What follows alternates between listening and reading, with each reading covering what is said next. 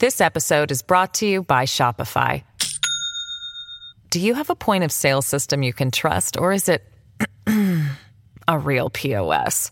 You need Shopify for retail. From accepting payments to managing inventory, Shopify POS has everything you need to sell in person. Go to shopify.com/system, all lowercase, to take your retail business to the next level today. That's shopify.com/system.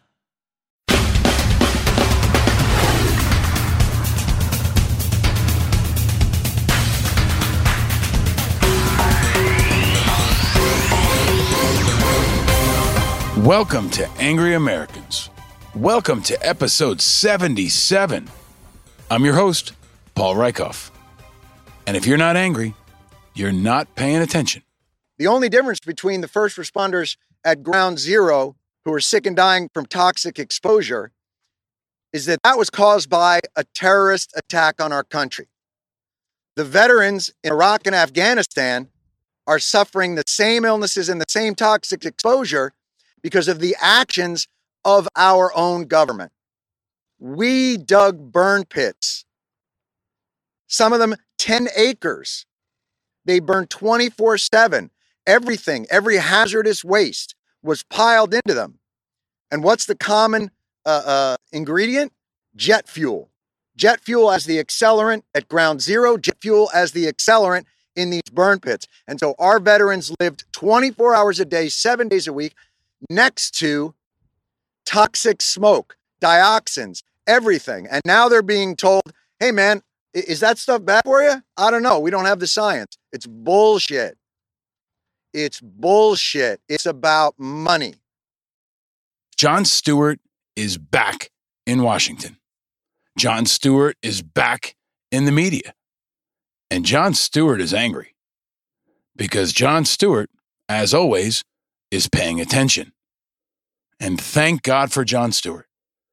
He's a conscience for America. He's a fighter for the fighters. He's the Moab of shame we needed to finally get Washington to pay attention to burn pits and so many other issues. A Moab is the military's mother of all bombs, the biggest bomb we've got. And that's what Jon Stewart is when we need to shame leaders in Washington to pay attention. He's an angry American for all the right reasons. Burn pits are killing our veterans. Just like ground zero exposures are killing our first responders. And just like COVID is killing so many of our fellow Americans. And just like the stupid is killing so many more. Burn pits are military waste pits that are set on fire. Millions of men and women have been exposed to them. And many are now experiencing and at risk for long-term health effects. Burn pit exposures are setting the lungs of countless veterans on fire. Their lungs are on fire. Jon Stewart is on fire. The West Coast is on fire. The entire country is on fire. Cool. Fire, fire, fire, fire. Fire is everywhere. And it is not cool. Not at all. It's hot and getting hotter. Oregon, Washington State, California are all on fire. Our cities are on fire. Our Justice Department is on fire. Trump continues to set himself on fire. The pandemic still burns. The Denver Nuggets are on fire. So are the Tampa Bay Lightning and Dallas Stars. Jon Stewart, of course, is on fire because vets' lungs are on fire. Their bodies are on fire. Our body politic is on fire. America is on fire. Literally, the country is on fire. As we end the hottest summer on record and enter what's likely to be the hottest fall we've ever seen, from coast to coast, America is on fire. Even Peeps are going down in flames. The company that makes our beloved treat announced this week that there won't be Halloween, Christmas, or Valentine's Day Peeps until next year. It feels like everything is on fire. So we need to bring in a firefighter, someone who can handle the heat. So we're bringing back our friend, FDNY firefighter, 9/11 hero, board member of the Ray Pfeiffer Foundation, activist, dad, hockey fan, and all-around American badass, Rob Serra.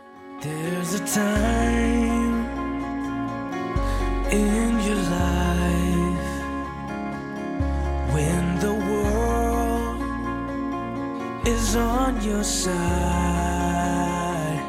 9/11 first responder and retired New York City firefighter Rob Serra represents the best of us.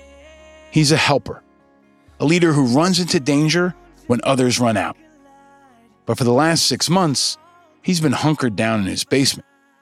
He's leading this time by keeping himself safe from COVID-19 so he can lead for his family and be there for his family. 9/11 toxin exposures have left his body battered and his immune system compromised, but it's also hardened his spirit. And Rob is now a leading national voice for first responders everywhere. And he's a conscience for America. After first joining us on Angry Americans way back in episode 2, and again on episode 11, Rob is back on the pod to bring the fire like only he can, to help us break down all the fires that are burning all across America right now. It's a conversation with me, a fellow first responder. Rob helps us understand the urgency of burn pits, a health menace now facing millions of veterans nationwide, one that may have taken the life of Joe Biden's son, Beau. Rob explains why burn pits are so connected to 9/11, to Agent Orange, to Jon Stewart, and to the true soul of America. He also analyzes the wildfires raging across the West Coast and the political divisions torching Washington and his hometown of New York City. And he throws in some amazing stories of his grandma Dot, the New York Yankees, being a dad, and how to make the most out of the pandemic. Rob's the real king of Staten Island, at least on this show, and for good reason. It's hard to be as outraged as we are about 9/11 and the way we were treated if you didn't go through it yourself. But it's the other stuff that I think they should care about. The things that should make them angry is that the government did lie to us, and that 19 years later, they're still fucking with us, and they're still withholding funding, even after everything we did to get it. They're still using us as a political football. And people should be outraged by that, because if they're going to do it to us, the people that they plastered all over the news, that these congressmen have plastered all over the walls in their office, if they're going to use us for that purpose, how does that bode well for anyone? And he's coming up. Rob's a true helper. I say it in every episode. There are two kinds of leaders in America right now. The first, that are trying to contain and defeat the fire that is the virus and win the war. And the second, that's spreading the fire and trying to kill the rest of us. It's simple. All summer and into the fall, we've been facing firestorm after firestorm after firestorm. And this month, it's getting hotter and hotter. Hot and so hot and so hot and oh.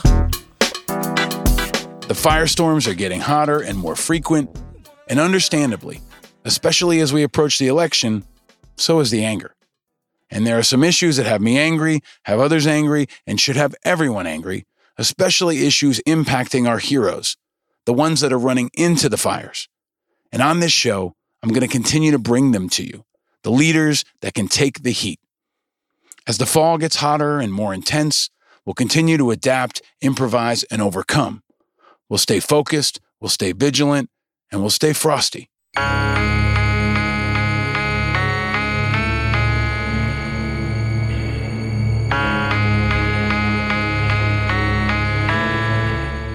NFL football is back for now. College football is back, sort of. The NBA and NHL playoffs have been a welcome escape. Schools are opening and closing and opening and closing. And the only thing spreading faster than the coronavirus at a Trump rally or the wildfires out west is the stupid.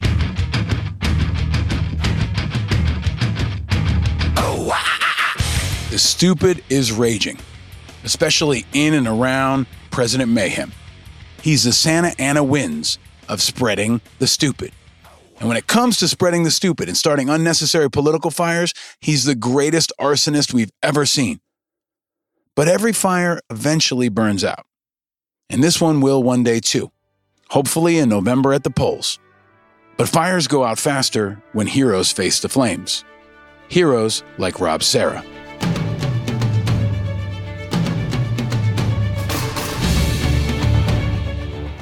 He's the one guest on this show that my 5-year-old son really gets excited about because he's a real-life firefighter. He's the kind of hero my son can look up to, all of us can look up to. He's my son's favorite, and my son's favorite movie is Planes, Fire and Rescue, a film about a team of heroes like Rob, except they're firefighting planes, planes who save the day, planes who go into the fire when others run out. That's what Rob Serra is. He's a Skipper Riley of integrity. He's a Mayday of information. He's a Blade Ranger of inspiration. And he's a Dusty Crophopper of impact. Welcome to the fire season. And welcome to a conversation with a leader who's been through the fire, can handle the fire, and can take us through the fire. Welcome to Angry Americans, episode 77.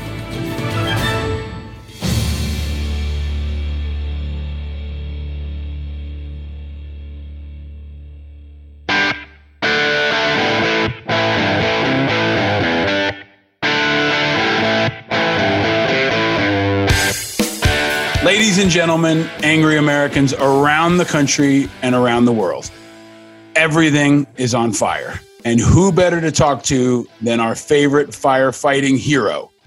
The great and powerful Rob Serra is back on Angry Americans. Welcome back, my friend. Oh, thanks. Thanks for having me. It's been a while. It has been a while. You were telling me earlier you're an OG of AA. Yeah, right. I think it was in 2 of the first, 10, 11 episodes. Not bad. You were episode 2. Yeah. We didn't even have like the full format of first car question and all that. So we got some making up to do. Yeah. And let's do it.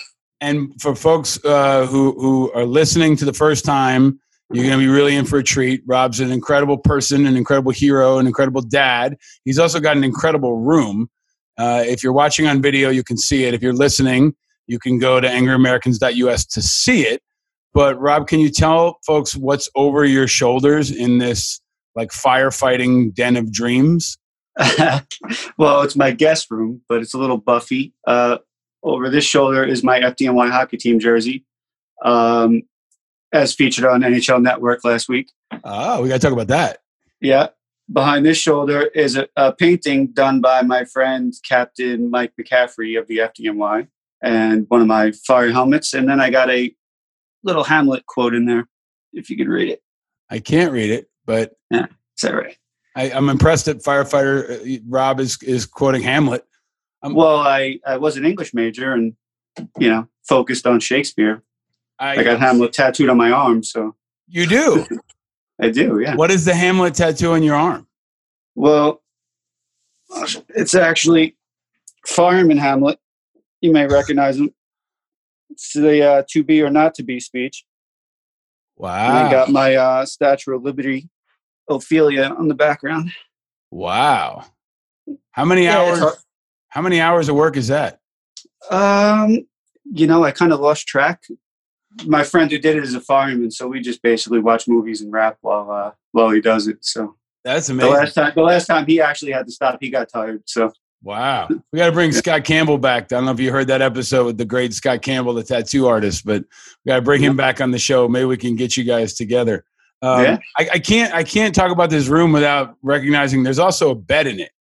So is this like after you become a firefighter, you're consummated by going into this room or something? Like what what's this all about here, man?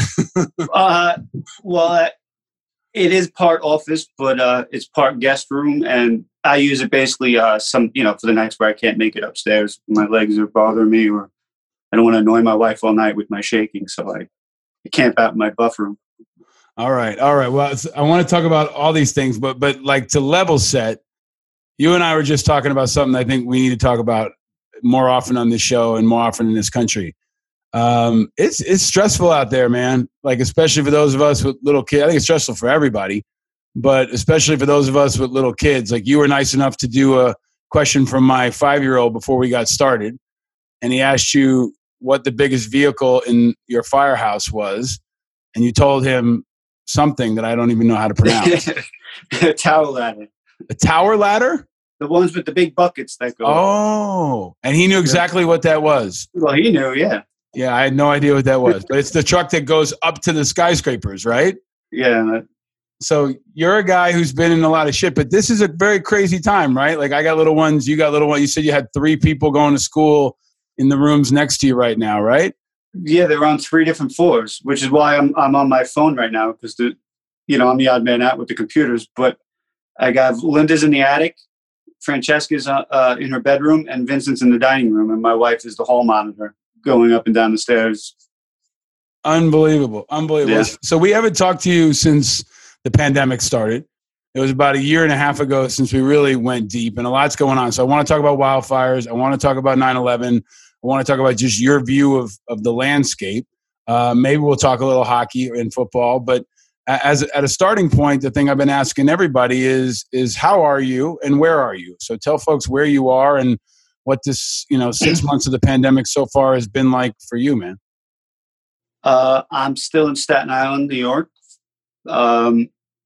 Still in my house. I've gone out a few times. Haven't really been indoors anywhere. To be honest, the only 2 places I went to my friend's funeral last week, firefighter Chris Lowe, and I went to my mother-in-law's on 9/11. We stayed outside. But besides that, this is it, man. I've been in the house. Haven't been feeling that great anyway, so I don't know how much going out I would have been doing. But with that said, I'm just being cautious because I don't want to feel worse. So, Can you talk to folks about, and I think it's really important to talk to you because you've been, there are folks that are kind of taking this different levels of focus and intensity, right? And for different reasons. But for folks who maybe didn't hear the first interview or aren't understanding the severity of what this environment is like, why are you going to such lengths for yourself? Because of my underlying issues, obviously associated with 9/11. I have respiratory issues. I have autoimmune issues. So I'm highly compromised as it is. And getting a respiratory virus doesn't seem like something that would be fun. I know a lot of the 9/11 responders that get it have a very tough time. Even if they didn't have apparent underlying issues, I feel like the virus kind of accelerates them. We've had several deaths to COVID, but obviously with 9/11 being the underlying issues. So for me, I just, I try to treat it like everyone has it. I understand the case for, living your life and all that, but, I'm not really living my life anymore. My life is already restricted because of all those issues. So for me, I've told you before, my main mission right now is to be here for my children. And, going to the store or going to all the things that I could do for myself, just unimportant. I'd rather be in the other room than be in a hospital bed or whatever. So, for me, it's an easy decision to just, hunker down because, I don't know how long I'm going to be here anyway. So I certainly don't want to accelerate, the things that may kill me anyway. So. I want to get like an army of people to stand around your house to guard you. Like, the Rolling Thunder guys would come out in the motorcycles with the flags and sometimes guard funerals against like crazy protesters, right? I feel like we need to wrap you, and Norman Lear was on this show. There are a couple other folks that are really so important to the country that we got to help keep you safe. But I also, man, I just want to tell you how much respect I have. I know how much discipline it takes, how much hard work it takes just to keep your family safe, and you're doing it for them. And that's why I love you, because you're a hero who's always selfless, and part of why I wanted to talk to you now, because I think it's an inspiration. I had a rough week. I think a lot of folks are having a rough time now. It's like September is kind of I think it's when a lot of shit's coming around, right? Like September is where the PPP money's running out. The PPE is running out. School's starting back up. You know, it's people are tired. It's been 6 months. I feel like September is going to be hard, and October might be harder, and November might be even harder. And we need, perspective. And I got to tell you, man, I was like, shit, I got no problems compared to, what Rob's dealing with and what his family's dealing with and what the people close to you dealing with. So a lot of respect, man, especially this time of year. I mean, you mentioned it, the 2 times you've gone out, where, to a funeral and to and on 9/11. I want to talk about the impact that the virus has had on 9/11 first responders, but I want to we passed 9/11. I want to get your thoughts on this 9/11. Your first day on the job with the FDNY was on 9/11, right? And your brother's a firefighter. Your family's so involved. You're on the foundation, on the board at the Pfeiffer Foundation. 19-year anniversary 9/11. What are your reflections, Rob? Well, this year was obviously a bit different. I wasn't able to do the things that I usually do, for my own mental health, which is go see the guys, have a couple of adult beverages, and go to the ceremony at night and listen to the amazing FDNY Emerald Society pipe band. I couldn't do any of that this year. But as I've told you, my wife lost her father, Vincent Litto, on 9/11. He was a vice president at Cantor Fitzgerald. So I was able to spend the day with her and her family, which is something I haven't done in a long time.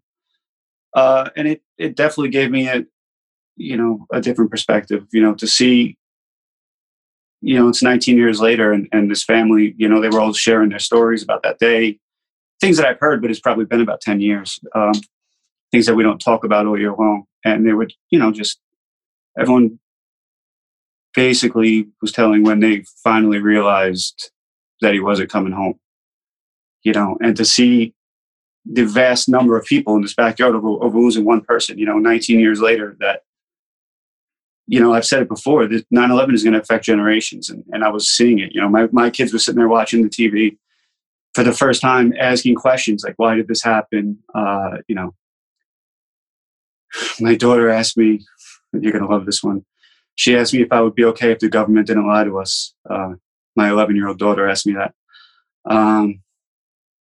We had to explain to her that people like me and you, who were there in the first few days, it wouldn't have mattered. But, just that my kids are asking those questions now, and we have to have those tough conversations, I think it was good for me. It was good to hear the other perspective, because I was there trying to save people like her dad, and to know that there were people at home, watching TV with bated breath, waiting for the phone to ring, knowing that we were giving them hope, it makes me feel a little bit better about what we were doing, even though we didn't really get to give many people the phone calls that they wanted. So I think it was kind of cathartic for me, and I'm actually glad that I spent the day with them instead of going to the city, because, I think we lose sight of that especially me, because I'm dealing with, I guess the fallout would be the proper word, of 9/11. They're still dealing with the singular moment of that day, and what they lost and the years and memories that they lost. Kind of rambling on there, but it's hard to explain to people that didn't go through it, to watch a loved one die on live TV. That's got to be rough. I can't imagine what they all felt like when those towers fell down, in the middle of a news broadcast.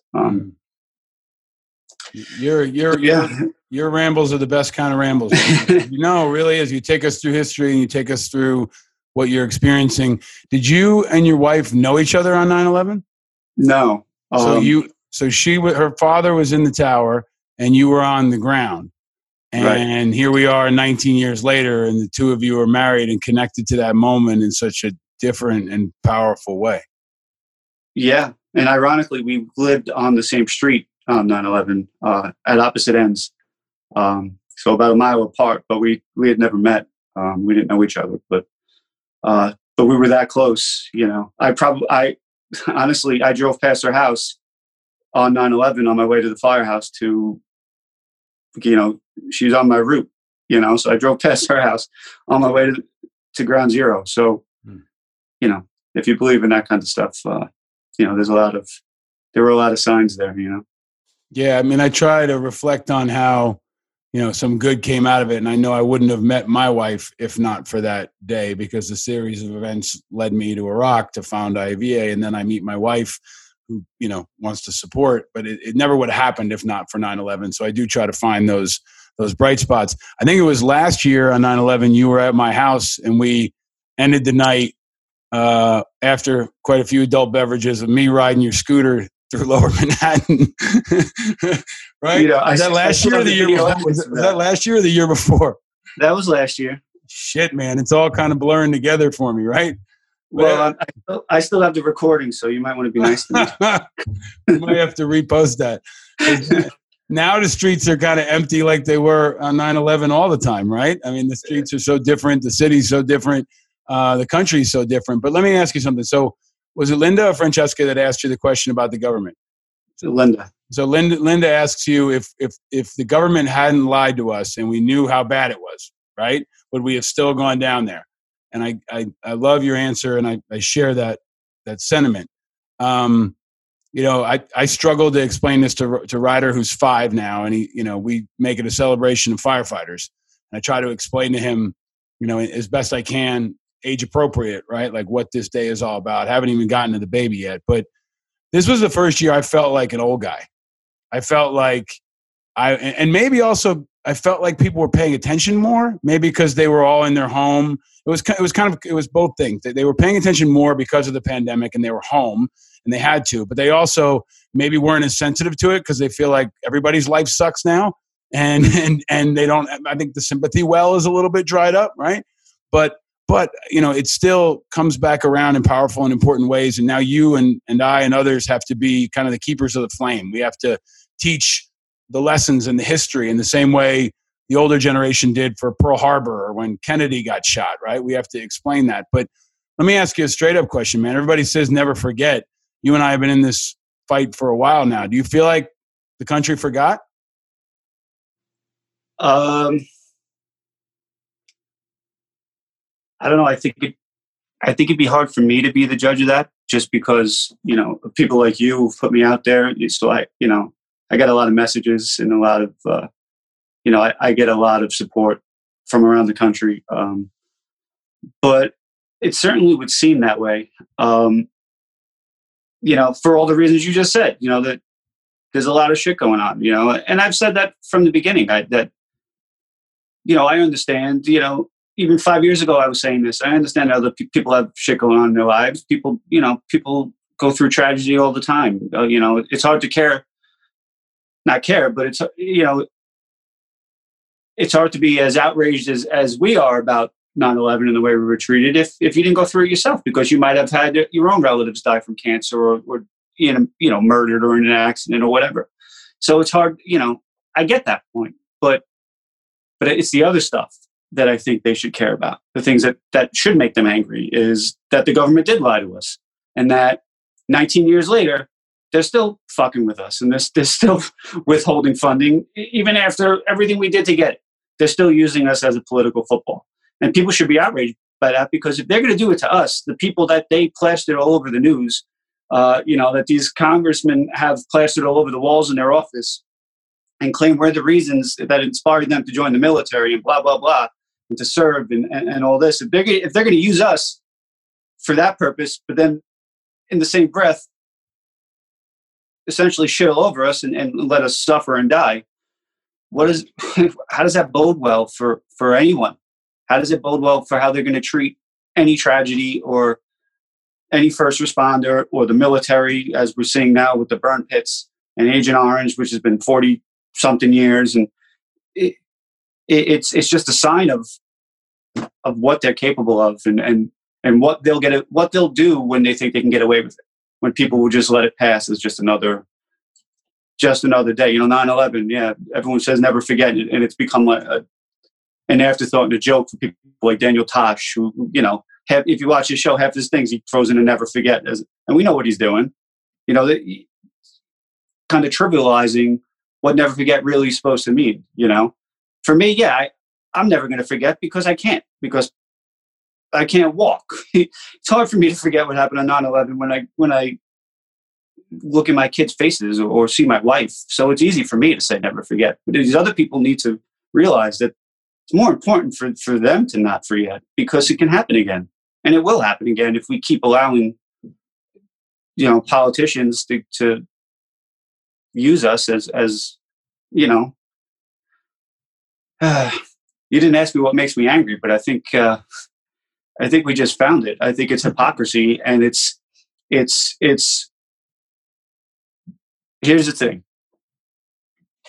Military members, first responders, we have this thing inside of us, this desire to do good, right? We just want to do the right thing, as Ray would say. And there are people out there who take advantage of that, and they know it, which is why they knew that they didn't have to tell us the truth about the air at Ground Zero. You know why? Because firemen are going to go down there, police officers, EMTs are going to go down there to find their loved ones and to clean up their city, no matter what you say, because it was the right thing to do, right? So they knew that they could get away with saying whatever they want and get Wall Street open and blah, blah, blah, because they knew that at the end of the day, we're always going to do the right thing. And that's what really pisses me off, is these people who take advantage of that trait. We should be, as you were saying before about carrying the light. That's the light. You know, that's the light that's getting put out right now. Not not literally with half the country burning, but that's the light that we're losing, because we're trivializing things like never forget, when we should be propping up those heroes who climbed 100 flights of stairs knowing that they weren't coming back down. I can't imagine that. Could you imagine walking up those stairs after the other building already collapsed? But these guys did it. We have the recordings. They did it because it was the right thing to do. It had nothing to do with the fact that they were getting a paycheck. What is that paycheck? You know what it is. It's nothing. It's nothing compared to Bill de Blasio's paycheck. Right? He could take a week off without pay and not feel it. So, you know, a fireman can't do that. You know what a week's pay would do to a fireman? He'd lose his house. So they're never going to understand that. They're never going to understand that of doing the right thing for the sake of doing the right thing. And I think when people say never forget, that's what they shouldn't forget. Forget about the buildings. Forget about what happened. Forget about this, you know, literally what happened on 9/11. That's fine. Go ahead, forget it. But don't forget about the sheer goodness and humanity that was shown that day. Besides the evil that was shown, that's what we can't forget. We can't forget that there are good people, and that there are people who are willing to die for you and me, and that's a good thing. So we shouldn't downplay that. We shouldn't trivialize it, and we shouldn't use that trait, you know, for politics and to gain money and to gain power or get elected. Because at the end of the day, we're only hurting society, because there's going to be less people to help, because people aren't going to want to do it eventually. You're going to run out of helpers. All right, rant over. Amen.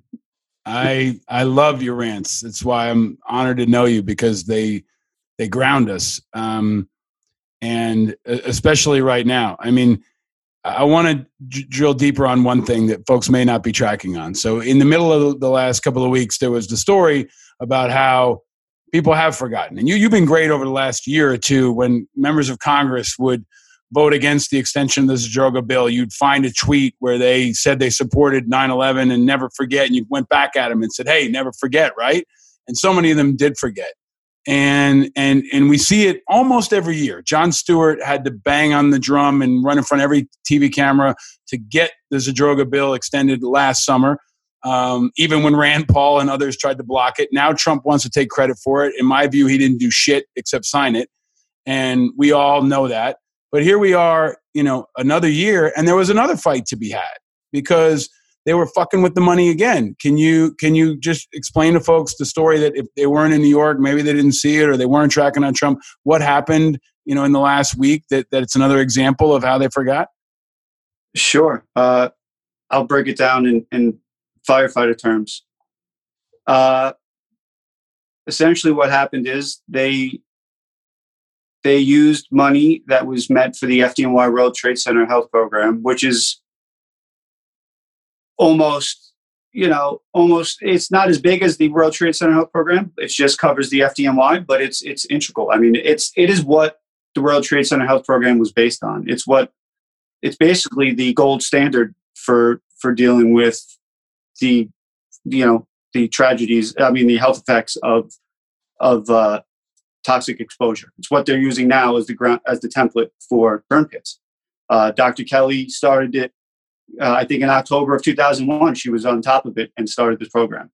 So essentially what the government did was they withheld over $4 million over the case of 4 years, over the course of 4 years, from that program, which goes towards cancer treatments, anything from annual medicals, the stuff they used to get in the other program, the same things, medications, probably doctors and nurses pay, I would imagine. They withheld $4 million of that money. It seems like they're trying to say it was a tax ID mix-up, but it seems like they were using that money to collect debts owed to the government by the city of New York, which is a separate entity from the FDNY. I mean, we're affiliated with the city of New York, but the FDNY health program is not Bill de Blasio. Certainly not. So that's what happened. So basically, we got caught in the pissing match between de Blasio and the Trump administration, which, as I said in my tweet last night, 9/11 has been a pissing match between politicians for 19 years. And it's the first responders and the survivors are the only ones getting wet. We're always, on the short end of that stick. And we're always going to be used as a political football, which is why I personally didn't even comment on the story. I wasn't surprised. I think we knew getting a permanent bill signed last year didn't mean that this kind of bullshit was going to go away. They're always going to find a way to never let a good tragedy go to waste, right? Well, they're going to get their money's worth out of 9/11. And they never, it's amazing how long it takes from the time you and I see it to the time somebody in a position of power does something about it, right? And usually we see it a couple weeks after it happened, whatever the it is, right? And then we elevate it. We scream like hell and hope that folks in the media and in government will respond. And I don't know if even now Trump has even said anything about it. But I mean, it's one of those things where, the commander-in-chief or the mayor or the governor can jump in and fix it. And instead of finger pointing, they can say, I'm going to take responsibility. These guys did that on 9/11 and gals did this on 9/11. I'm going to do the same thing. But instead, to your point, it becomes this pissing match and it becomes amazingly difficult for us to get these simple things fixed. And that takes us into the new fight, right? Which is not new for us, but burn pits. We've talked about it on the show. I've been fighting on it since I got home in 2004. We started seeing effects in 2006. Somebody told me that advocacy is not a big bang, it's a drumbeat. And we started this drumbeat a long time ago. I mean, I remember going on TV the first time and saying, let me tell you what a burn pit is, right? And that's how it works. Like, that's how advocacy works. You educate people, and then you convert people, and over time you move people, and then you get change. But it takes a long time. And now everybody's on burn pits, right? Like now it's popular. Awesome. Right. That's victory for us. I am not mad at him. I'm happy to see that. But it takes that thing, right? That one pop. And I thought it was going to be Joe Biden admitting publicly that he thought burn pits were what caused Beau Biden's cancer. And for folks, if you're new to this, burn pits are toxin exposures. They take a bunch of medical, military waste, put it in a big pit, set it on fire for sometimes weeks or months. And we all stood around and breathed it in. And the impacts, long-term health impacts, respiratory issues, cancers are similar to what we saw after 9/11. So I've been saying for a decade and a half, the best reference point is 9/11. And we're going to need a similar response in terms of the Zadroga bill to handle all the long-term health impacts. So we had Joe Biden say, maybe my son died from this. And it never really bubbled up. Maybe now it will. But it took Jon Stewart again. And Jon Stewart, God bless him, like if that dude, pulled over on the side of the road to pick a flower, everybody would cover it, right? I mean, anything he does, people will cover. And he knows that. And for a while, maybe he was a little reluctant. Now he's like, fuck it. I'm going to do it. because nobody else will. I wish he was the mayor of New York. I wish he was the president. But in the meantime, he is, our best ally, our best weapon, because he can amplify stuff like only he can. So we saw that this week. Now everybody's talking about burn pits. At least we got their attention for a minute. But you've been in rooms with John. You walked the halls and you rode the halls in a wheelchair. What do you think about that moment? And take us behind the scenes. You did that before when you were on my radio show with John, but his outrage is grounded in a righteousness, because even Jon Stewart gets blown off, and they fuck with him too, right? Yeah. But what's your reaction? That was my rant. But what's your reaction to this turn of events where it seems like we have kind of a tipping point and John's out in front again? Behind the scenes, ironically, a lot of times we would hear fraud as their main concern when it had to do with 9/11. And to this date, there's been 0 cases of fraud within the 9/11 health program. However, there's been fraud perpetrated by the government in executing the 9/11 health program. So that should tell you all you need to know. As Trey Gowdy recently said, who I can't believe I'm quoting, but in his 8 years in Washington, he never saw anybody change their mind. And I'm not convinced that Jon Stewart or me or Ray or John Field or anybody changed anybody's mind. I think we elevated the drumbeat, to maybe a bit of a Dave Grohl, and basically made it where they couldn't ignore it, and made it where the public was as outraged as we were. And I think that's what Jon Stewart does, is he takes our voices. He fed off of our anger because he would talk to us. He's a regular guy, and he would see what we're going through, and it would piss him off, and it should have. And he knew he had the microphone, and he knows he's got people's attention. But at the end of the day, he's not changing anybody's mind. I don't think there's a person in Washington who doesn't think that Beau Biden died from burn pits. How could you not? I mean, we have 19 years of evidence of what these toxins do to you. And I just feel like it's just another case of our leaders leading from behind. They wait to see which way the wind's blowing. Bad metaphor for burn pits, but they wait to see, how outraged people are. And that's what makes them act. It's not the right thing, because if it was the right thing, Vietnam vets still wouldn't be fighting the VA over Agent Orange, right? If it was the right thing to do, it wouldn't even be a question. Yeah. So, I don't know. I just think, I'm glad John's back in the game. He's done with his movie, and he's ready to roll, and I'm happy for that. But, I don't think he's going to change anybody's mind there. I think all he's going to do is embarrass them and shame them into action. And, as you know, shame and money are the only things that move the needle in Washington, right? That's true. That's true. I mean, you kind of, Claire, you remind me of that all the time. I mean, Jon Stewart, Trump likes to talk about the military a lot, and he talks about the Moab, the mother of all bombs. And then Don Trump Jr. likes to talk about this massive bomb that, clears a ridiculous amount of space, right, that we have in our disposal. Like Jon Stewart is a Moab of shame, right? Like when you drop Jon Stewart on, he shames the shit out of everybody in a way that nobody else can, in an effective way, powerful way. And I'm so thankful he's out there. I mean, I think we're also at a point where so many of us have died. You started the hashtag My Friends Are Dying. We're so tired on some levels. We're worried about our kids. We're not sure they're going to get taken. It used to be, hey, we're not sure you're going to take care of us. Now it's, we're not sure you're going to take care of our kids. And that creates a new sense of urgency for me. Like my mom listens to the show. Hi, Ma. I love you. Hi, Mom. And I'm sorry, but like I went on Morning Joe last week, and they asked me to ask a question to the lawyer, and I basically said, I'm going to die probably from either. I said probably from 9/11 shit. I'm probably going to die from that. Either be 9/11 shit or it'll be burn pits. Maybe both. Like I got the double whammy, right?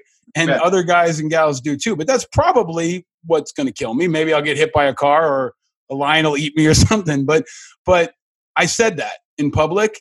And I think my mom called me in tears and she's like, I'm just sad about this. And, I kind of forget sometimes because I do this so often in public, how it impacts the people around me. But we have a new urgency because we're worried about our kids. And I go to that 9/11 health registry every year. I remember when it was kind of rinky dink and then it was smooth and now it's rocking, and we need it now more than ever. But I want to come back to one really important point. Can you give us an update? So many 9/11 first responders have died. One died on 9/11. We were losing at some point maybe 24 a week. And now we're losing a lot of them to COVID. As best as you're able, can you give us a quick update on how many people are dying or what the situation is? You said you went to a funeral. Can you put people in those shoes a little bit? Because this is a death toll I don't think most Americans understand. It's kind of like veteran suicide. It's like some other issues. We're just losing brothers and sisters every day. Rachel Maddow told me once that she thought that veteran suicide, the only comparable she could think of was AIDS. Because it was when, something came through and took a lot of people before their time and it was hidden. And it took a certain group of people and the government and others didn't respond. I thought that was a powerful comparison, right? Because in many ways, veteran suicide was like our AIDS. Now we got COVID, we got other things. But talk about this death toll of first responders and where are we now? We're in the thousands. We've already surpassed the number of people who died on 9/11. I don't have an exact number, but I believe it's around 5,000.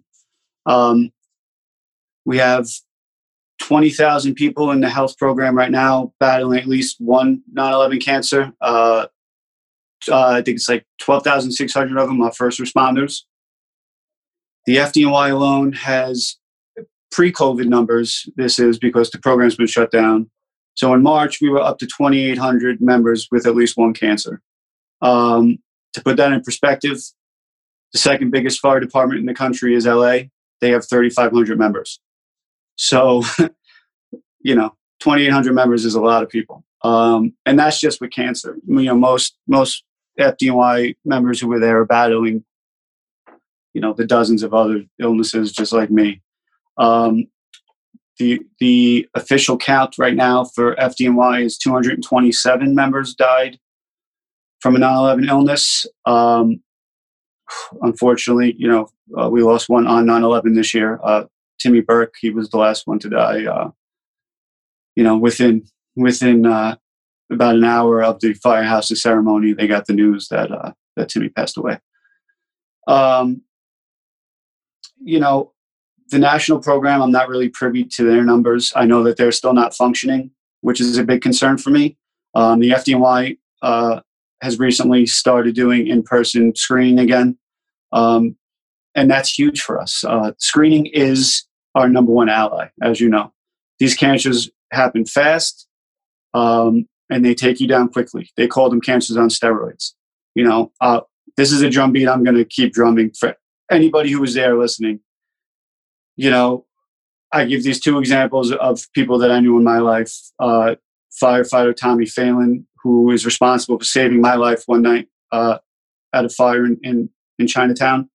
On 9/11, he was a ferry boat captain, and he made dozens of trips back to Lower Manhattan to evacuate people. He evacuated thousands of people from Lower Manhattan, and he stayed there all day. And in the following days, he kept operating. He was also a member of the Coast Guard. Tommy was 45 years old, and I believe it was in November of 2017, he ran the New York City Marathon. And by March of the following year, he was dead from lung cancer.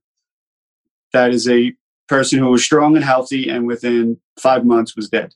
Another one would be Sergeant Ned Thompson, 39-year-old police sergeant, had 4 young girls. This was back in 2008. He went to the doctor just before Christmas because he thought he had the flu. He had lung cancer. He was dead by March. This is what we're dealing with. It goes from a cough or just a headache or not feeling well to you have stage 4 cancer and you're dead. So when we lost the program, we don't know where we're at. We have no idea. We're still getting applications with the Ray Pfeiffer Foundation, but we're really worried about the influx we're about to get hit with once these screenings start again, because we're getting closer to the 20th anniversary, which is where we're supposed to start seeing the asbestos-related diseases. As you know, there were 400 tons of asbestos used in the construction of the World Trade Center. So how much was that in the air? All of it, right? And it was burning too. So as we get closer to that, any experts say that's really when our diseases are gonna hit a spike, which is pretty fucking scary considering how bad it is right now. Not that there's ever a good time for a pandemic, but this is the worst time for 9/11 first responders to have a pandemic and to have doctors shut down and cancer treatments delayed and all that jazz. And then not only that, but putting someone on chemotherapy at risk to go to Sloan, at risk to COVID, which would probably kill them, So, that's where we're at. We're kind of at a point where we don't know where we're at because of COVID. My hope is that maybe I'm just being a little worried, and once the numbers start coming out from the FDNY, it's not as bad as I thought. But when we lose a first responder pre-COVID every 2.5 days to a 9/11 illness, and those numbers were increasing, I can only imagine what it's going to be like now. I mean, we don't know how many we might have lost and didn't even know it. Who knows? So you have been great, Rob, in framing this issue up. You do a lot of media. Everybody should follow you on Twitter. I will do all I can to help elevate you, and you and I are cooking up some stuff to hopefully amplify that. But you've been great at shaping how it's not just a New York issue, right? And all 50 states that people impacted. You've talked at length about the kids at Stuyvesant High School, which if folks don't know is just a couple blocks away from Ground Zero. You got kids there coming up with cancer. But the response we saw for the first responders in COVID was heartening to me. It felt like how we got treated after 9/11 when we went below Canal Street, right? I tried to explain that feeling to people and they didn't understand. And if there's a silver lining here, it's, being in a window in an apartment with my kids, hearing people, sing New York, New York and cheer for people. And then it cascaded across the whole country and the whole world, right? And we were following the Italians who started it, whoever started it, right? But now I think there is a new appreciation again, or a reappreciation for first responders. And as we have this conversation, basically the entire West Coast is on fire. So I also wanted to talk to you now because that is happening. And I always want to have a national and a global perspective. Washington, Oregon, California hit very hard. Looks like this is going to be, the new normal where there are serious wildfires every year or ongoing. What's your take on it? What do you want people to know about the firefighters that are out there in the shit right now and being exposed to God knows what? But what do you want them to think about and know about as they watch these fires on TV and think about the people who are running into them? Because you've been that guy running into them. There's about 31,000 of them fighting those fires right now. I was just reading before that if you added all the fires together, it'd be bigger than the state of New Jersey. That's scary. I've never been to a forest fire. It's closest we have a brush fires here on Staten Island, but it's nowhere near that intense. It's a totally different ballgame. Sorry, my technical difficulties. I might have to get Linda. That's perfect timing that your light went out. Right. So Rob's light just went out, which is good because he needs a break from the heat. If anybody does. Right. But 31,000 of them are out there. Speaking of which, I'll take this opportunity to. He's got his Hobart College shirt on. He's taking that off to reveal, what is that, a Ranger shirt underneath? I can't see the bottom. Yeah. That's a cool Ranger shirt. The Statue of Liberty. All right, let's do a sidebar here. Growing out my hockey hair too. Yeah, you're a dedicated hockey fan. You got the FDNY hockey hat on. If folks don't know, it was when was that we did the charity hockey event for for the Piper Foundation? We had FDNY and NYPD. It was all the way back in February. Holy shit! In February, thanks to a lot of folks who listen to this show. Rob and others hooked up, and we had the Chicago PD and the FDNY play a charity hockey game in Staten Island. My son was there. Your son was there. They dropped the first puck. It was awesome. But I think it was a great response and something I'm really proud of that came out of this show and came out of this community. But I'm going to come. This is my warning to tell you we're coming back to hockey. But for now, let's finish up on the wildfires. What else do you think we need to know about those wildfires? I think we need to know that it's getting late in the season out there. We're in the end of September. Most of those jobs are seasonal. A lot of them are college kids going back to school. So they're really running low on manpower, it seems. They have some plans to try to combine their efforts and form teams out of whoever's left, it seems like.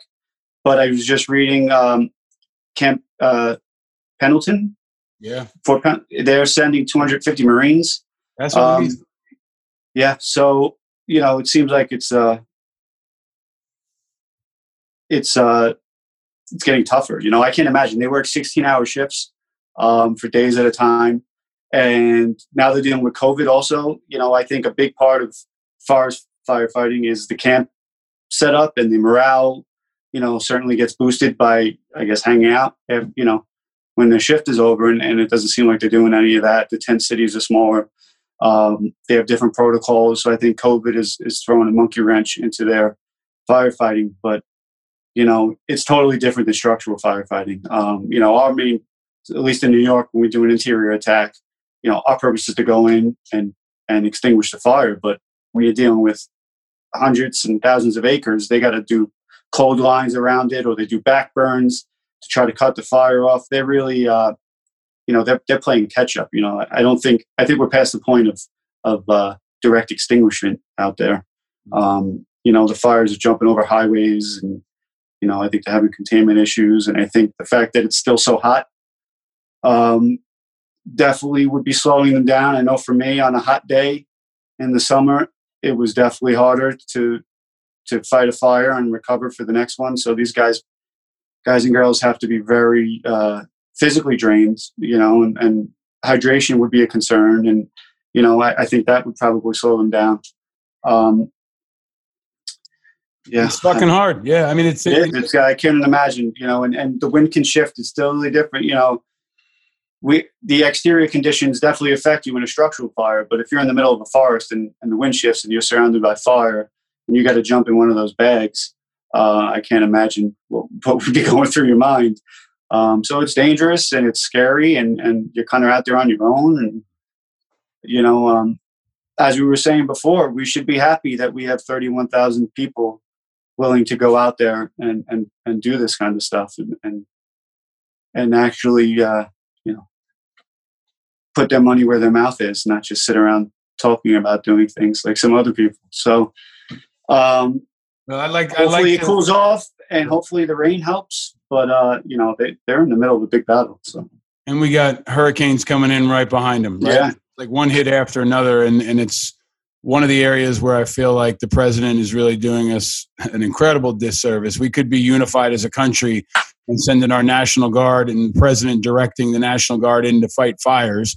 And he could be leading that and driving that instead of sending the National Guard in to bust up peaceful protesters in Washington. But that's a leadership choice. And you've seen a lot of good leaders and a lot of bad leaders. You and I have both been, unloading on de Blasio because I think it's warranted. I want to just give you, a chance, because I think it's been politicized as well. New York is in the crosshairs again because of 9/11, but also because of de Blasio and the deterioration of the city. 1/3 of the city in Manhattan is unemployed. It in my view, is going down in a bad direction fast. I don't think that Trump obviously exaggerates everything, but Trump's attacks on the city should not take people away from the fact that there are some serious problems happening there. And I think the leadership in de Blasio is maybe one of the things we could change the fastest to make the biggest difference. But what's your take, man? I mean, again, you're in Staten Island, which gets hit hard and hit differently, but what's your take on where the city is? Because it's a reflection of where a lot of cities are. I'm going to give you the Staten Island perspective first, because I think it's important, because I think what's happening on Staten Island and what has happened de Blasio's entire 2 terms is exactly what Trump is doing to him. They get all these reports that he didn't want to help blue states, and that's why he's fighting with Cuomo and de Blasio and all that. Everyone knows that. I don't have to give you that information. But that's what de Blasio does to Staten Island, because Staten Island is New York's only red borough. Staten Island has over 80 speed cameras on an island that's only 24 miles long. 80 speed. I can't drive more than 2 blocks without a speed camera. Why is that? That's some sort of retaliation? I think so. He's always withholding funds, whether it's for the shoring up our seawall or even nonsense things like over the summer there's a city program to open fire hydrants and have sprinklers all around the city, except on Staten Island. It didn't meet the criteria. Like, what is that? So you're doing the same nonsense that you're blaming Trump for because 80% of the people here don't vote don't vote Democrat. That's why you're doing it. What about the 20% who do? They go kick rock. Should it even fucking matter? No. So I think, it's comical when I see him tweeting about the president and doing all this because you do the same exact bullshit in your own city and just admit it. It's because it's 500,000 votes. So what does he give a shit? That's if the people, I'm going to have to go lightless for a little while. Sorry. Okay, go for it. But it's 500,000 votes. If people show up to vote, because I think only 700,000 in the whole city voted in the last election. So how many votes does he give it up? Basically none, because most of them aren't going to vote for him anyway. So he just gives up on this on the borough as a whole, besides killing our groundhog. For people who don't know, Groundhog Day a couple years back, de Blasio is so detested by everyone. It includes groundhogs. The groundhog, I think he dropped the groundhog. Groundhog jumped out of his arms, right, and landed on its head and died. Is that what happened? Yeah, well, smart groundhog, but yeah. Yeah. And we joke, but I mean, I think the part that you're nailing that I've been trying to elevate, and if you're listening from a place that's not near New York City, you're like, why does this matter? Well, I think it matters because in the same way New York City was the epicenter for the attacks on 9/11, New York City was the epicenter for COVID. And in the same way, in my view, leadership failures happened after 9/11 that resulted in trauma and loss and weakness for America. The same thing is happening, cascading out of New York City. I think the only leader that's worse than de Blasio is Trump, but de Blasio is terrible, and he's failing, and he's more like Trump than people realize.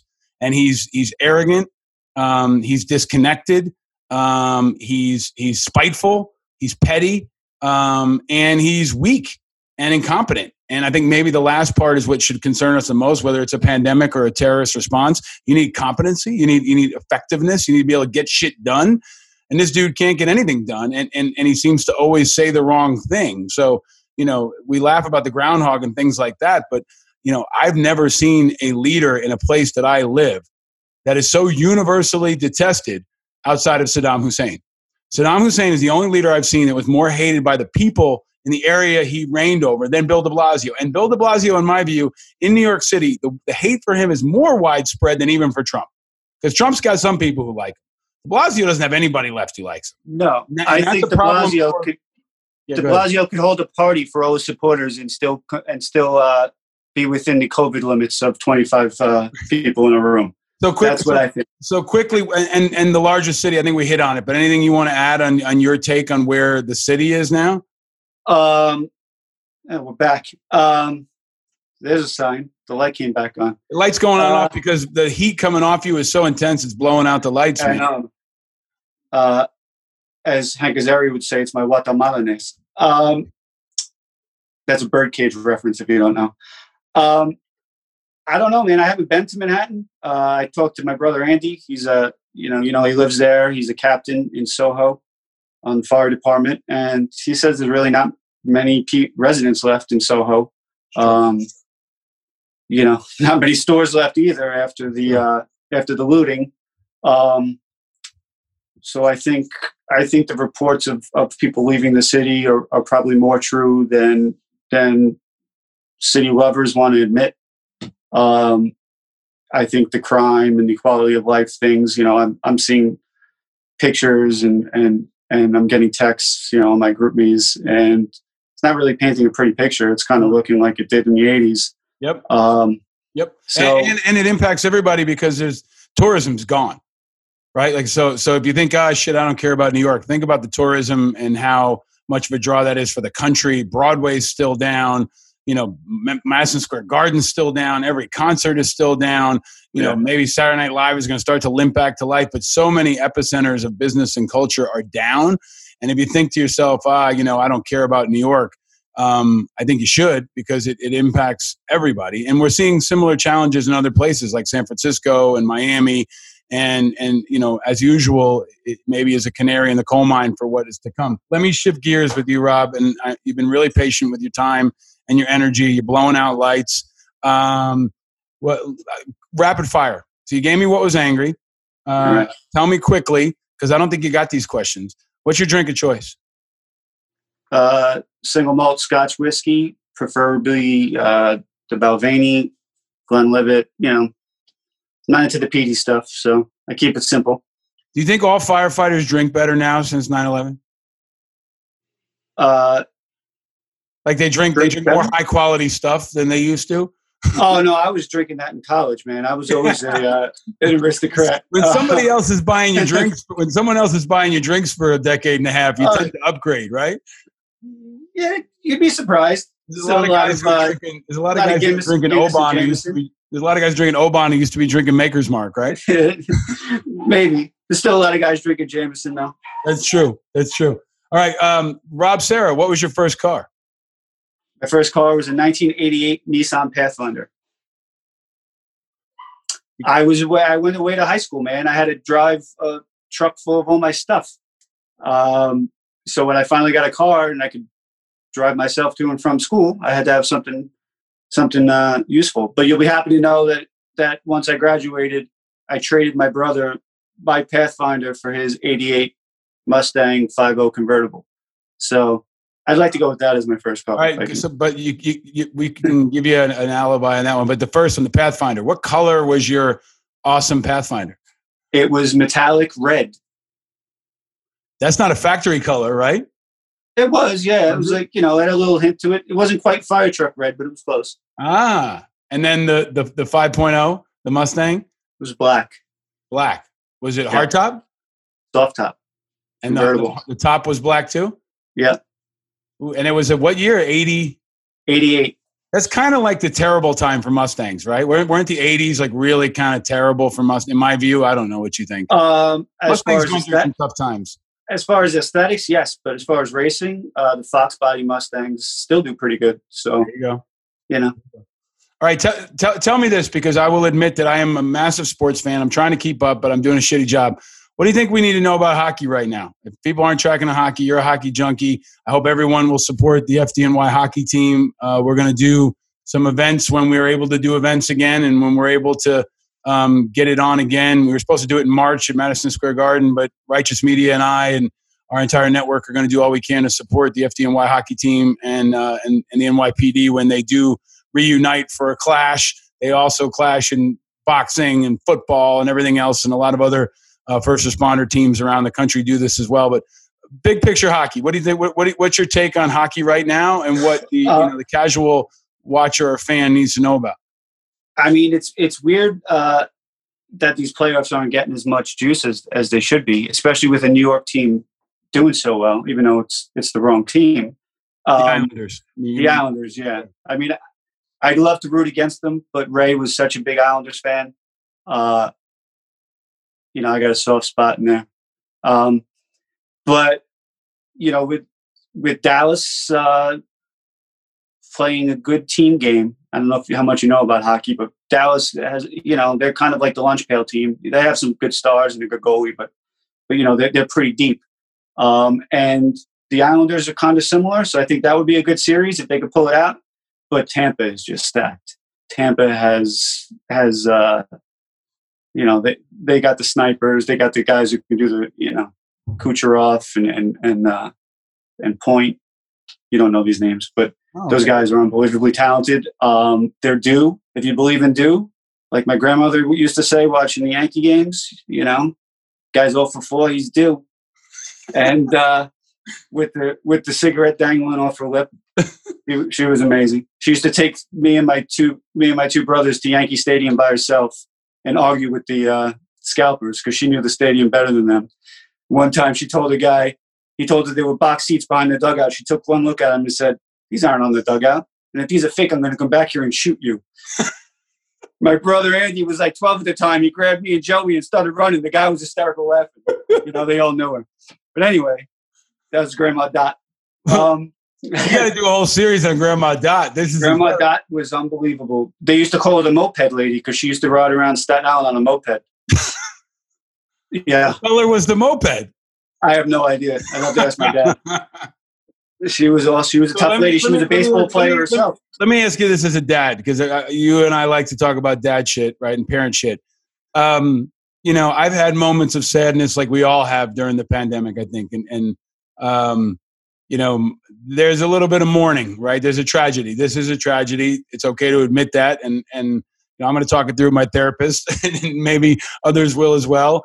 I encourage folks to find someone to talk to because there is a sadness. And one of the things that got me, man, was I never took Ryder to a Yankee game. We were waiting for the right day when we could go with his grandfathers and we could, you know, do it right, right? And he had this was going to be the year. Because when you try to take a 2-year-old to a game, it's kind of nuts, right? But like the real first time at the Yankee game was going to be this year.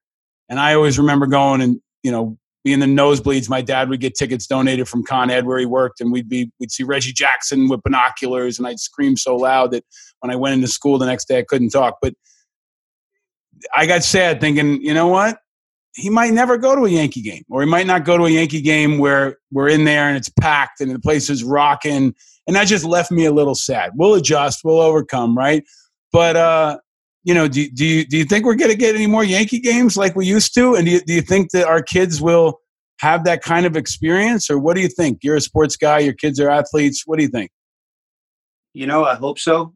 And I'm glad you brought this up because this is actually something I was thinking about last night. That's funny. Get out of my head. You know, I'm lucky, man. I got to bring my whole family to a Ranger game, you know, in early March, which turned out would probably be Henrik Lundqvist's last game at Madison Square Garden. So I'm happy that we got that moment in. All my kids have been to Yankee games. They love it, mostly for the popcorn and the cotton candy.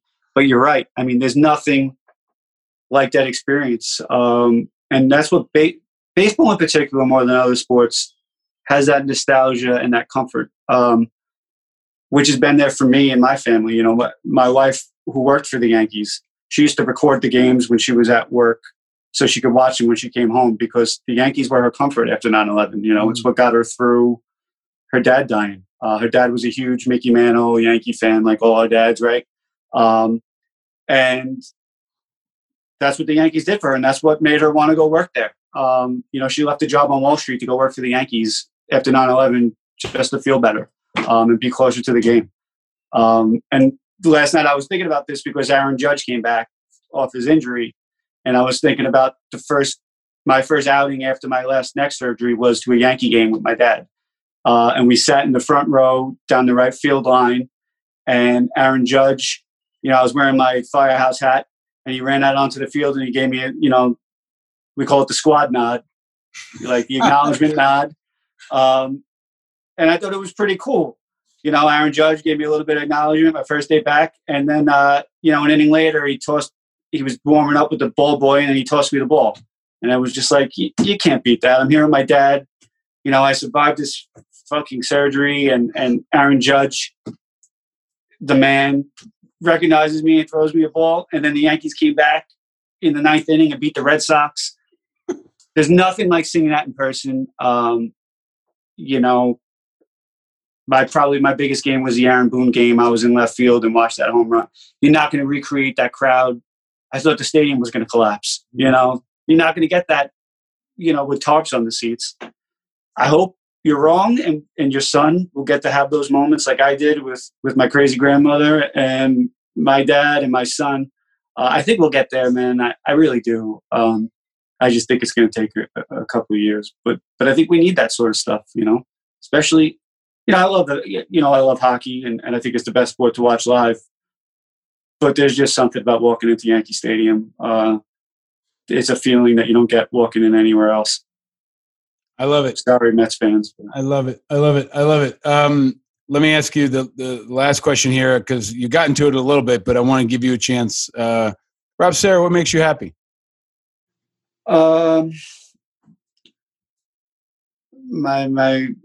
My kids, man, they make me smile all day long. Right now, that's I wouldn't say it's all that makes me happy, but it's enough. You know, they're great. They're smart. They're funny. Francesca is a wise ass, and it makes me proud every time she makes a wisecrack. You know, you know, I remember. I mean, your kids I are feel it, man. your kids are coming for you, man. They are smart. I appreciate it. Yeah. You know, it makes me, you know, I get a little piece of the firehouse back in my own house. So, I mean, what else is there? You know, my family and my kids. You know, I like watching sports and stuff, and I love talking to people like you and having discussions. But at the end of the day, it just makes, you know, my happiness is based on their happiness. If they're happy and they're doing well and having fun and breaking my chops, then life, it doesn't matter. All the other stuff is nonsense. You know, got to focus on the micro, and hopefully people like you can figure out the macro so they have a better country to live in. Well, one team, one fight, and you are one of my favorite people in the world. You're the only guest I've interviewed in a long time, I think ever, that my son really wanted to talk to, right? Because everybody else is kind of a chump compared to you. Like, you walk on water with my kids and with me and with our family, and I'm just honored to know you. I got a couple quick gifts coming your way. You got the Oscar Mike Angry Americans t-shirt. I know you got some of these, but I'll get you some more. Nice. And you got the Uncle Nearest whiskey. This one I drank a little bit of, but you're gonna get a fresh bottle of the best whiskey in America, Uncle Nearest, UncleNearest.com. And then nice. I don't think you ever got the Peeps question. So no. Everybody's been reading my tweets. Some crazy shit going on. Peeps are not being made for Halloween. It is a sign of how crazy our country is getting. There are no Peeps for Halloween. There may be no Peeps for Christmas. They're trying to bulk up for Easter. You've all been tweeting me because you know that we talk about Peeps on this show. And Peeps still should be a fucking sponsor. They're not. But takes us to our question. Rob, Sarah, as the light goes out again, yellow, blue, or pink, what color of Peeps would you choose and why? I would just choose the yellow, man. I'm an OG. Yeah. I don't know if I ever told you the story, but my freshman year at Hobart, somehow cases of yellow Peeps ended up in the dorm. Like, I'm talking like it fell out of a truck, you know, one of those type of things. And somehow it turned into a massive Peep fight. There were millions of Peeps everywhere. It was like a food fight, but only Peeps. And my dorm, they called it the super dorm. It was actually 3 dorms combined. And it was an all-out war. Yeah, so that's, you know, the yellow Peeps are always in my mind. That was pretty fun. So yeah, hook you up with Jason Dempsey. You guys can combine forces. He told us the story last episode about setting him on fire when he was in Afghanistan. So the Peep story, every time, I'm so glad I didn't get rid of this damn question. But I am more glad that I know you, man. You're a true American hero. I know how hard this last couple of years especially has been for you and how much guts it takes to get up every day and keep fighting. And I want you to know that I love you for it and I'm grateful for it. And all of us who have been following you even before I had you on the show, but especially the folks in this community that have been listening to you since episode 2, have been rooting for you. You inspire us. We got your back. I wish you were our mayor. I wish you were our president. But until then, you will be a huge source of inspiration and a true hero, man. We love you and want to send our best to your family and to the Yanks. Yeah, and to Luke Voigt hitting bombs. Yeah, just thanks, man, and thanks to all you listeners, you know, who've become my friends on Twitter for the support that they show me, and everyone who reached out last week didn't go unnoticed, and I really appreciate it, and it really does help. So. I don't know what to. I've started saying to people, I'm like, "Hey, happy 9/11." I mean, it's kind of tongue in cheek, but I'm like, "Fuck, I don't know what else to say anymore." So, you know, we got to try to make the most out of it if we can, and just talking to you on days like that make me happy. And you're the spirit that came out of that time, and you're the real king of fucking Staten Island. I think I don't care what they say. You're the king of Staten Island. We're gonna keep banging on the drum. I definitely have better tattoos than that guy. Totally. So. All right. We love you very much. Best to the family. Ladies and gentlemen, the great and powerful Rob Serra coming to Twitter and a backyard near you with his tattoos and his Grandma Dot's scooter and all the Staten Island isms that you heard today. Thank you, man. We love you. Stay frosty. All right. Love you guys. This episode is brought to you by Shopify. Do you have a point of sale system you can trust, or is it a real POS? You need Shopify for retail. From accepting payments to managing inventory, Shopify POS has everything you need to sell in person. Go to shopify.com/system, all lowercase, to take your retail business to the next level today. That's shopify.com/system.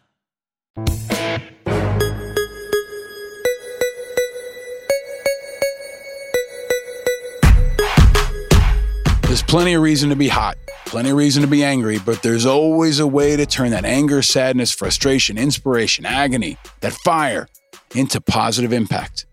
And I'm always going to give you a way to do it by being a helper. It's time to help put out the fire. Always look for the helpers. There will always be helpers, even just on the sidelines. Because if you look for the helpers, you'll know that there's hope. Every pod, I offer a way to convert your righteous, understandable fire into positive action. Positive action that shows that angry Americans can also be impactful Americans. An action that channels your fire, makes you feel good, and makes a difference. And like this show, our actions are always packed with the 4 I's: integrity, information, inspiration, and impact. Especially now. More than any other time in our lifetime, we need people who are willing to face the fire. And we need everyone to handle the heat. Hey, little girl, is your daddy home? Did he go and leave you all alone? I got a bad desire. Oh, I'm on fire. Burn pits are the Agent Orange of our generation. Millions of veterans, just like me, were deployed overseas after 9/11. We stepped up, we stepped forward, we faced the fire. But all around us was medical waste, military waste, and all kinds of other crap burning. Jet fuel and other propellants were put on it and set on fire. When I was in Kuwait, we were around them for weeks. They were all across Iraq and all across the Middle East. And now, many of my friends are sick. Many of my friends are coming up with cancer. Many of our fellow Americans are coming up with cancer. History is repeating itself. It's just like we saw after Vietnam with Agent Orange. It's just like we saw after 9/11 with the exposures that are killing and have already killed far too many, like Rob Serra. Now, the enemy is burn pits, and we need your help. Iraq and Afghanistan Veterans of America and many other veterans organizations are leading the charge alongside Jon Stewart, and you can help. Go to iava.org/burn-pits. That's India Alpha Victor Alpha.org/burn pits. You can find ways to get involved, get resources, and spread the word. The wildfire of information is one that we do want to spread, and you can help by going to iava.org/burn pits. You can help us extinguish the fires and cool the pain facing millions of Americans and their families nationwide. You can be a helper. So grab a bucket and join the fire line. And if you got a story to tell or a resource to share, join the Bucket Brigade and join us on social media using the hashtag #AngryAmericans and let me know. Don't just be angry, be active.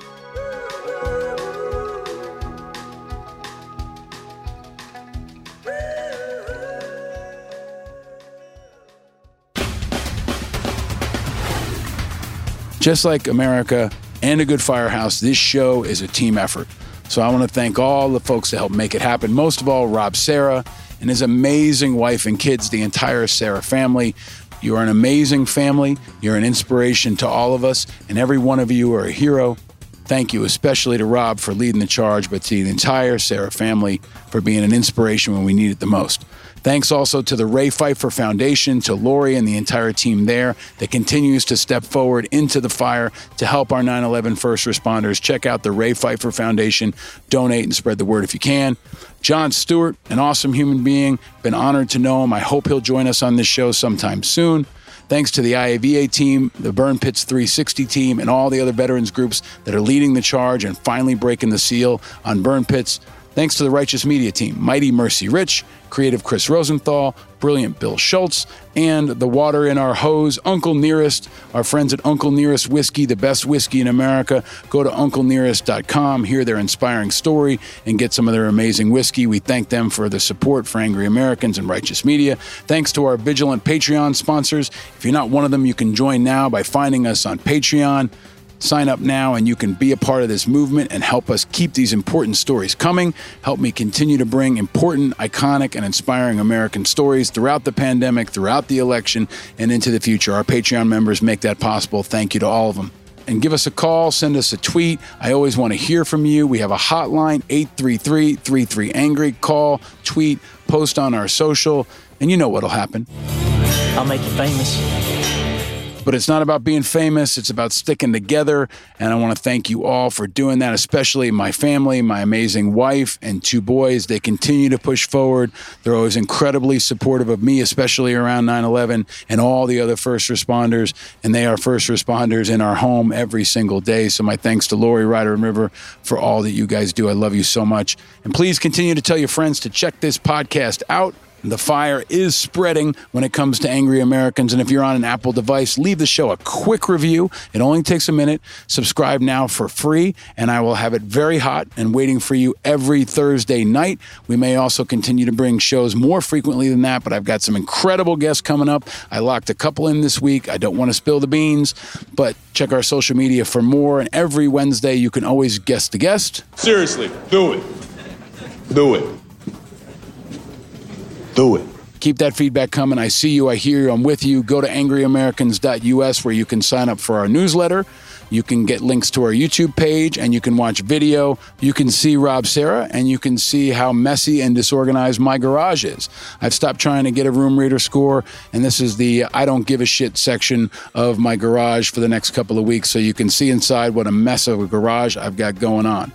But we'll continue to adapt, improvise, and overcome, and keep the fire burning. So stay tuned, subscribe for free, and share, and we will continue to grow week by week by week. It's okay to be angry, especially now, and know you're not alone.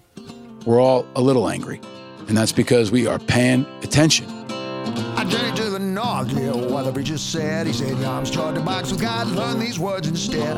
Go to the reflecting, my advice is free. There's a trick to Christian values, and it's compulsory. Stay frosty, that's what the preacher man said. Stay frosty. But we're also staying cool. We got to keep a cool head no matter how hot the fires get. I'm your host, Paul Rykoff. Stay frosty, no matter how hot it gets, no matter how intense the flames. Keep your cool, and we'll get through it if we stay frosty. And stay vigilant, America.